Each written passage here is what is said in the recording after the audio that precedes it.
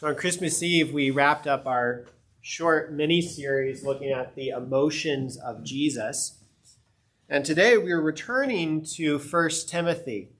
And if you had been tracking with us in 1 Timothy, you'll remember that this is a letter that was written by the Apostle Paul to a young pastor who is ministering in the city of Ephesus.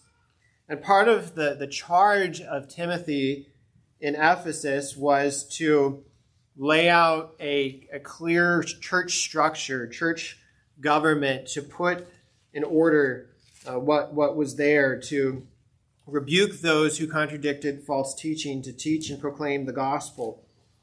And so he needed strength because they were entering a new time where many of the apostles were beginning to die. Paul himself would die not too many years after writing this letter. And so the church needed a strong foundation of the doctrine of the church, the understanding of how do you structure a local church, how do you organize a local church, what exactly is the church? That's the purpose of this letter. And just recapping the order of the ideas before this, leading up in the context, that in chapter 2, Paul talked about the assembled worship of the church, prayer for all types of people. And then he talked about roles of different people within the church, including the roles of men and women in the life of the church.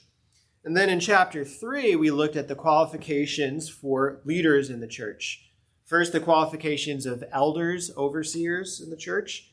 And then we looked at the qualifications for deacons, these two offices within the church that Paul lays out here for us. And today, Paul is wrapping up this section about the authority of the church.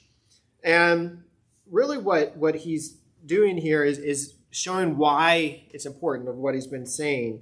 And what I'll read in a moment, he says that these things I've written to you. In other words, this discussion about leadership in the church, and so that we would know how to live in the household of God. And today in your bulletin, you'll see our passage printed, but we're going to be looking today just at verse 14 and 15. You see verse 16 printed there, but we'll look at that next week. Or not next week, I'll be away, but the week after that. All right, so again, this is 1 Timothy chapter 3, and I'll begin reading in verse 14. Paul says, I hope to come to you soon, but I am writing these things to you so that if I delay, you may know how one ought to behave in the household of God, which is the church of the living God, a pillar and buttress of truth. This is the word of God. Let's pray. Father, we pray that from this text we would know how to behave in the church, that we would think of the church rightly, that we would love the church, that we would see how the church matters. Lord, help us to understand this passage. We can't understand unless you guide us by your Spirit. I pray in Jesus' name, amen.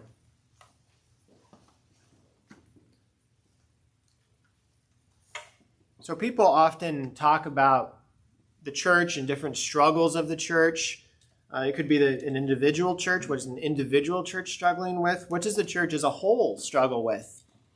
And I think that especially when we consider American Christianity, American evangelicalism, there are many problems that we see around us in the church.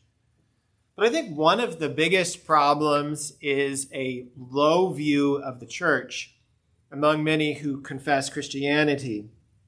Many people think that church attendance isn't important, that it's okay if you go seldom, if ever, or even just once a month or a couple times a month.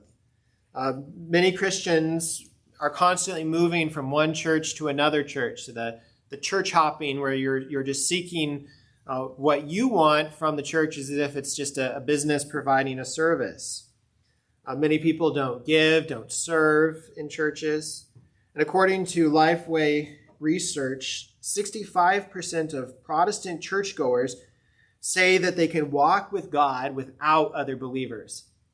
That other believers aren't really that important, that you can make it on your own. You can be the individual Christian, the lone Christian, pulling your own way and your own weight in the world.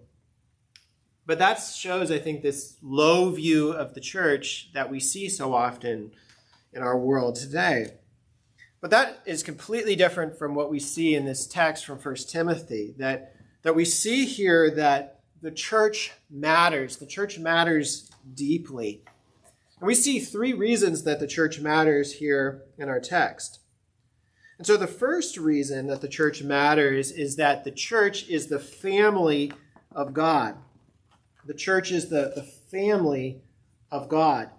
Look again with me in your Bible there at verse 14. He says that I hope to come to you soon, but I'm writing these things to you so that if I delay, you may know how one ought to behave in the household of God. And you look at that phrase, household of God, and the word in Greek is oikos. It's where we get the word economy, and that it comes originally from the economy of the household. The word can sometimes mean just a house, a structure. It can mean the household as a whole. It can mean the family quite often. And that's actually what we see just a few verses earlier in verses 3 and 4 of this chapter. Paul's talking about the qualifications for elders, for overseers in the church, and he says that an elder must manage his own household, his own family well, with all dignity, keeping his children submissive.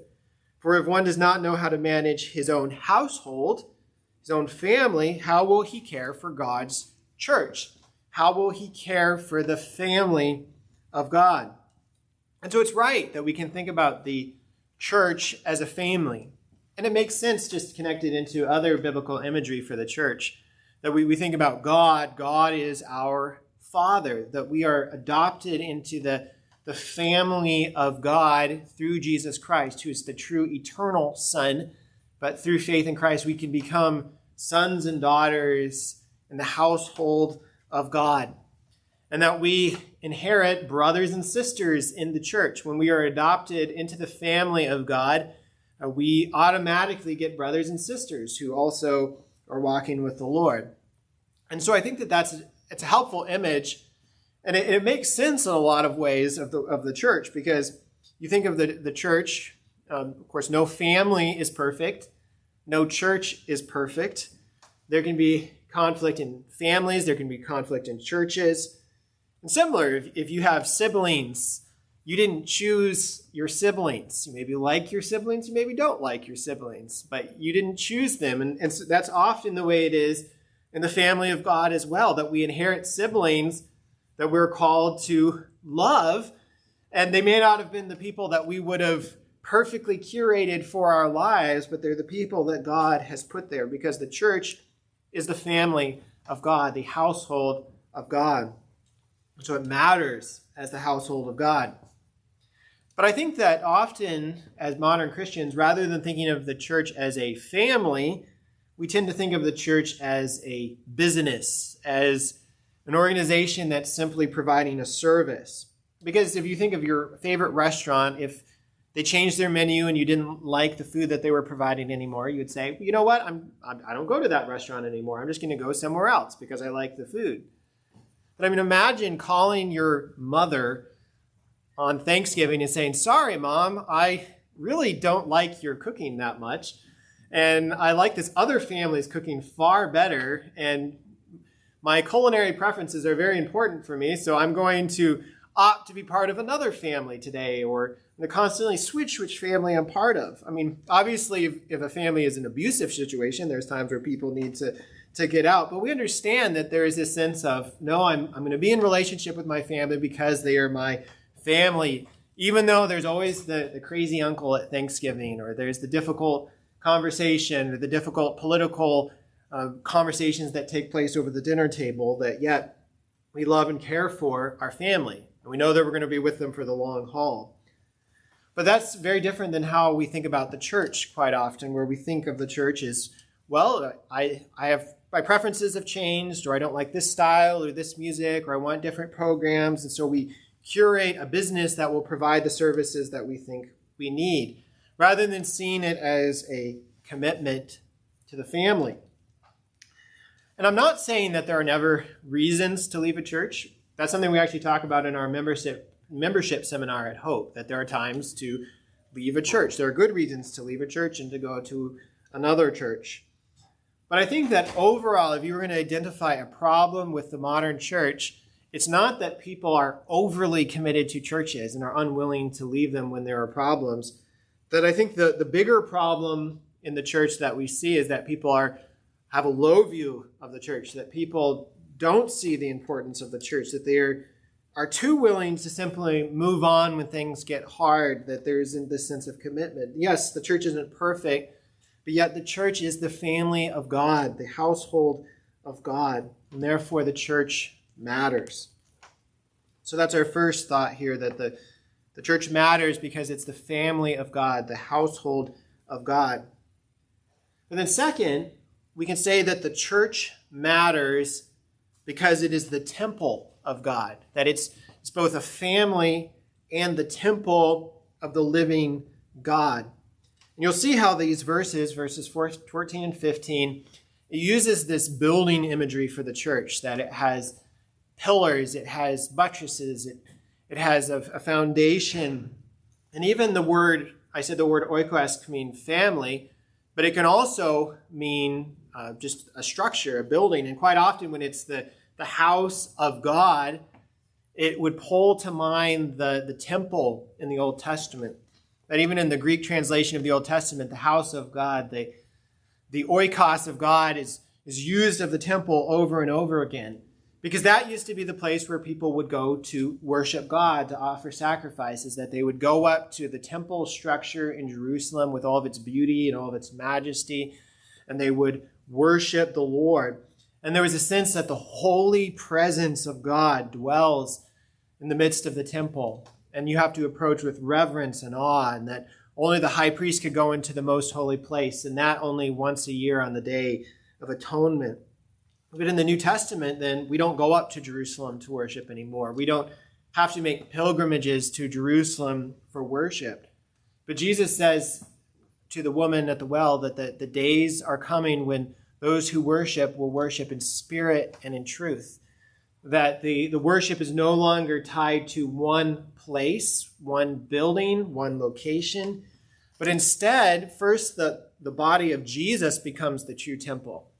Jesus says in John 2 that he would tear down the temple and rebuild it in 3 days. And people say, how is that possible? And it says that he was talking about the temple of his body, that Jesus becomes the true dwelling place of God, the true Emmanuel, the true God with us. But then as we are united to Christ by faith, as we're connected to Jesus in the New Testament, then we, the people of God, become the temple in Christ, that we become the body of Christ. And that's why in Ephesians chapter 2, Paul says, this is Ephesians 2, verse 19, he says, "So then you are no longer strangers and aliens, but you are fellow citizens with the saints and members of the household, the family of God, built on the foundation of the apostles and the prophets, Jesus Christ himself being the cornerstone, in whom the whole structure, being joined together, grows into a holy temple in the Lord. In him you also are being built together into a dwelling place for God by the Spirit." And so you see what he's saying, that it's this organic temple that's being built up as the people of God. And then he says, that is who you are. That is who we are as the church. And that, yes, we can say that in a sense, each one of us individually are temples of the Holy Spirit.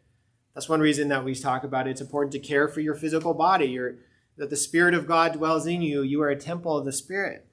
But especially as we think about us together, the plural you, that you are a temple of the Holy Spirit. You all are a temple of the Holy Spirit, that the Spirit of God dwells with his church, that it's not a building, it's not a place, but it's a people. In 1 Corinthians 3:16, Paul says, "Do you not know that you are God's temple and that God's Spirit dwells in you?" And I think that's an interesting contrast when you think about the family imagery along with the temple imagery. Because when people visit Hope, I hope that they will sense that the family aspect of the church, that we are family, that we care for one another, that just as a family needs to be hospitable, needs to invite others in, needs to be welcoming, that we want to be a church family that is welcoming, that is friendly, where no one would leave Hope Church without someone talking to them, without somebody smiling at them, someone caring for them. And that you want the church to be a place that is warm and inviting, like a very comfortable home and a comfortable living room. That's important. But then on the other hand, it's the church as the temple of God. And the temple is not a warm, inviting place. That when you come into the temple, there is the fear and the reverence and the awe that you're coming into the holy presence of God. And so in another sense, when people visit the church, they should actually feel a holy discomfort, a holy otherness, in the sense that, wait, the Spirit of God is here among these people. The Spirit of God is at work among these people. The Spirit is here. The holiness of God is being lifted up and proclaimed. And that is uncomfortable because it shows who we are in light of a holy God.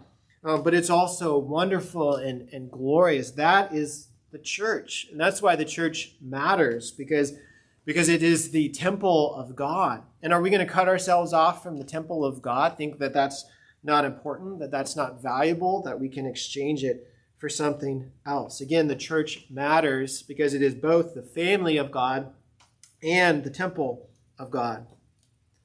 But then third and finally, as we look at this text, we can say that the church matters because it is a pillar and a buttress of truth. A pillar and buttress of truth. Look at verse 14. Again, it says that I hope to come to you soon. And we don't know if Paul ever did come. But he says, but I'm writing these things to you, this teaching on the doctrine of the church, so that if I delay, you may know how one ought to behave in the household of God, which is the church of the living God, a pillar and buttress of truth. Now, the word pillar is pretty straightforward, both in English and in the original language, that it's the pillar that supports something up above. It's often round. I mean, we have the image of a pillar. Maybe even you memorize different kinds of Greek pillars. It's Ionian or Corinthian. I remember that from some class in college, memorizing different kinds of ancient pillars. But you think of the pillars that would be in the temple in the Old Testament as well. And the image here is that the church is the pillar of truth. And so it's not that the church is the truth, but if this is the truth, you can think of the church then as the pillar underneath that is lifting up the truth, that is holding up the church to the world, that is lifting it up so you can see what is the truth. Oh, there it is. It's being supported and lifted up by the church. So that's the image of the pillar. The buttress, though, is a little bit more obscure. It's more of an unusual word in the original language. It's defined as that which provides a firm base for something. Mainstay. And then that was in the best Greek lexicon, but I thought, no one knows what a mainstay is. I don't know what a mainstay is. Maybe you do. I don't. I had to look that one up. But it's interesting how other translators will translate it. The NASB, support of truth. The CSB, foundation of truth. The King James, the ground of truth. And so the image there again is that if this is the truth, that perhaps it's the truth is the pillar and the buttress is keeping it from falling over in some ways. You can think of the cathedrals with the flying buttress that keeps it from falling down. Or perhaps it's the foundation, that the truth is the pillar that's resting on the foundation, and yet that it's being held up and sustained by the church. That's the image here in the pillar and the buttress. And you say, well, what does that mean then for the church to be a pillar and buttress? And just as a side note, I keep wanting to say the pillar and buttress of truth. It just sounds right. But you notice that it's indefinite, that it's a pillar or buttress of truth. That it's not the pillar, but he says it's a pillar. And so you say, well, what does that mean? And it doesn't mean that the church is perfect or that the church is infallible. It doesn't mean that the church is an authority alongside the Bible, that you have the Bible and you have the church, and both are a stream of authority. It doesn't mean that the church continues to be the church if it casts down the truth and tramples it underfoot. That's an observation that Calvin made in his commentary, that you think of it's supposed to be underneath the truth, supporting the truth, holding up the truth, but if it casts down the truth and tramples the truth, it goes from being a pillar to being something else. It goes from being the church to being something else. And that's why Paul in the book of Galatians 1 says that if anyone, even an angel from heaven, should preach to you a gospel contrary to the one you have received, he says, let him be accursed. Or what Jesus says in the book of Revelation, that some churches had become synagogues of Satan, that they had become not churches at all, but essentially false churches. So this isn't a get out of jail free card for the church. So the church must be upholding the truth to be the truth. So it doesn't mean that the church is the authority. But you say, well, what does it mean then? Well, it means that the church then, as we consider the leadership of the church, the elders and deacons that Paul has been talking about in this chapter, the structure of the church, that the church is to study the Word of God, the source of truth, the inerrant, infallible Word of God. And it's to know it and understand it and proclaim it and teach it. The church is to guard the truth against falsehood, to say what is outside of, what's contrary to the gospel, what's contrary to the teaching, to define between orthodoxy and heterodoxy, between truth and error, truth and falsehood. It's the role of the church then to proclaim the gospel, to preach the gospel. It says in the book of Romans that faith comes by hearing, hearing by the word of God. But how are they to hear unless someone is preaching? And how are they to preach unless they are sent? How beautiful are the feet of the ones who preach the gospel. That's the ministry of the church, to make disciples, to baptize, to teach. And John Calvin in his commentary also says that the reason why the church is called the pillar of truth is that she defends and spreads it by her agency. God does not himself come down from heaven to us, nor does he daily send angels to make known his truth, but he employs pastors, whom he has appointed for that purpose. To express it in a more homely manner, is not the church the mother of all believers? And there Calvin is drawing on this image that he uses often, is that the church as the mother of believers, God as the father of believers. He's drawing from an early church father named Cyprian, who said famously that no one can have God as father who does not have the church as mother.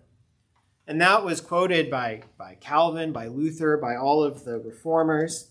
But we hear that and it makes us uncomfortable at first, because we think, wait a second, are you saying that you're saved by faith in Christ and being part of a church? Is it a means of salvation to be part of a church? Because there is a danger of exalting the church above the truth. And we see that in the history of the church, where the church sets itself up as an inerrant authority in and of itself. That was part of what the Protestant Reformation was facing, as the church that had exalted itself as the authority. It was saying, no, the authority is Scripture alone. And so, yes, we're saved by grace alone, through faith alone. But yet, this high view of the church that we see from Cyprian, that we see from Calvin, that we see ultimately from Paul here, as he talks about the church as a pillar and buttress of truth, that this is the high view of the church that I think is lacking so often in our modern world. That people think of the church, and this is going back to the point about the church as a business, but I think people think about the church not as a pillar and buttress of truth, but more as a gym, where you might go, you can work out at home, you can get exercise equipment at home, but you think, well, it's a good thing to join a gym. And if you really want to be serious about getting in shape, the accountability of people that you work out with or a trainer could be helpful. But if you're tired, don't worry about going. If the gym isn't providing what you think you need from it, don't worry about it. Stay home. As long as you're exercising, you can go to the gym or not, because it's really about just being fit. That is what is important. The gym is optional, an optional means of accomplishing your purpose. And I think that's how people think about the church as well. I can read my Bible at home. I can pray at home. I can watch messages on the TV or on my computer. I can listen to podcasts. And so I can essentially maintain my own spiritual life individually. I mean, that's why, as I said at the beginning, that 65% of Protestants say that they can walk with God apart from other believers, because we think, I can do it, and the church is helpful, but if it ceases to be helpful, then I can just abandon it and do my own thing. But that's not what we see from Paul here in our text. He says that the church is a pillar and buttress of truth. And then in Ephesians chapter 3, verse 10, he says that through the church, the manifold wisdom of God might be made known to the rulers and authorities in the heavenly places. You say, how is the purposes of God made known? And according to Paul, it is through the church, which is why Jesus says in Matthew 16:18, I will build my church, and the gates of hell will not prevail against it. That the church wasn't Paul's idea. It wasn't just a good idea to gather believers. It is Christ's idea. It's God's idea. He's building his church. I will build my church, that it is God's church. It is Christ's church. It is a pillar and buttress of truth. And that means that the church matters, which then means that church planting matters. That when we do evangelism, we're not just having individual converts, but we're seeking to gather people around the preaching of the word and the administration of the sacraments. That when we send out missionaries, so often that is done in church planting, of raising up churches around the world. That means that church revitalization matters, because the church matters. We want healthy churches. It means that church leadership matters. It means that the doctrine of the church, understanding how do we structure the church, how do we structure leadership, who should lead, what are their qualifications, that matters. The worship of the church matters. The preaching of the church matters. The discipline of the church matters. The budgets of the church matter. The way that you serve the local church in small ways and big ways, that all matters. And it matters because the church is the family of God, the temple of God, the pillar and the buttress of truth. And then just the last thing that I'll leave you with today is, what is the truth that the church is called to support? If it is the pillar of truth, what is it lifting up? And ultimately, it's lifting up the teaching of Scripture. But what's the key? What is the heart of the teaching of Scripture? And it's the gospel. It's the good news of the life, death, and resurrection of Jesus Christ, what he accomplished for us in coming on Christmas 2,000 years ago, living a perfect life, dying a sacrificial death, rising again from the dead in victory over death, calling us to repent and to trust in him. And that's why Paul here in our text, he goes from talking about the church as a pillar of truth, holding up the truth to the world, and then he essentially launches into this creedal description of the church that we'll look at next time. In verse 16, he says, "Great indeed, we confess, is the mystery of godliness." What is the truth, the message that the church is called to lift up if it is going to be the church? That the church matters because it is proclaiming this mystery of godliness, that he was manifested in the flesh, vindicated by the Spirit, seen by angels, proclaimed among the nations, believed on in the world, taken up into glory. Let's pray.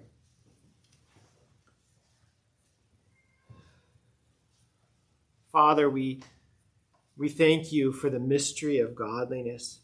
And Lord, we thank you for our Savior Jesus, that God was manifested in the flesh, vindicated in the Spirit, seen by angels, proclaimed among the nations, believed on in the world, taken up into glory. And Lord, we look for his return in the future. But today, Lord, I pray that you would help us to value your church, that we would love your church, that we would not try to pretend that the church is perfect, not to see the imperfections of the church, not to see the failings of the church, but Lord, that we would see that yet it is your church, that it is your bride, it is your family, it's your temple, that you are with us, that you are dwelling among us. And so, Father, let us have commitment to our churches, and we pray that, Lord, as you build your church and as the gates of hell don't prevail against it, that you would help us to know that what goes on in the church matters, that even for a small church like Hope Church matters, or a small gathering of believers the day after Christmas where so many are gone on vacation, that you would show that it matters that we are here, that we are gathered, and that you are going to use your church to proclaim the gospel to the nations, to lift up the truth. We pray, Father, that you would build up Hope Church as a pillar, that we would be one of many pillars of local churches in this region, that each of these pillars would not be pushing each other down, but that we could be one pillar here in Garnet Valley, lifting up the truth, that we could see many people brought under the truth, Lord, brought into the truth in Jesus. And so we pray all of this in Christ's name. Amen.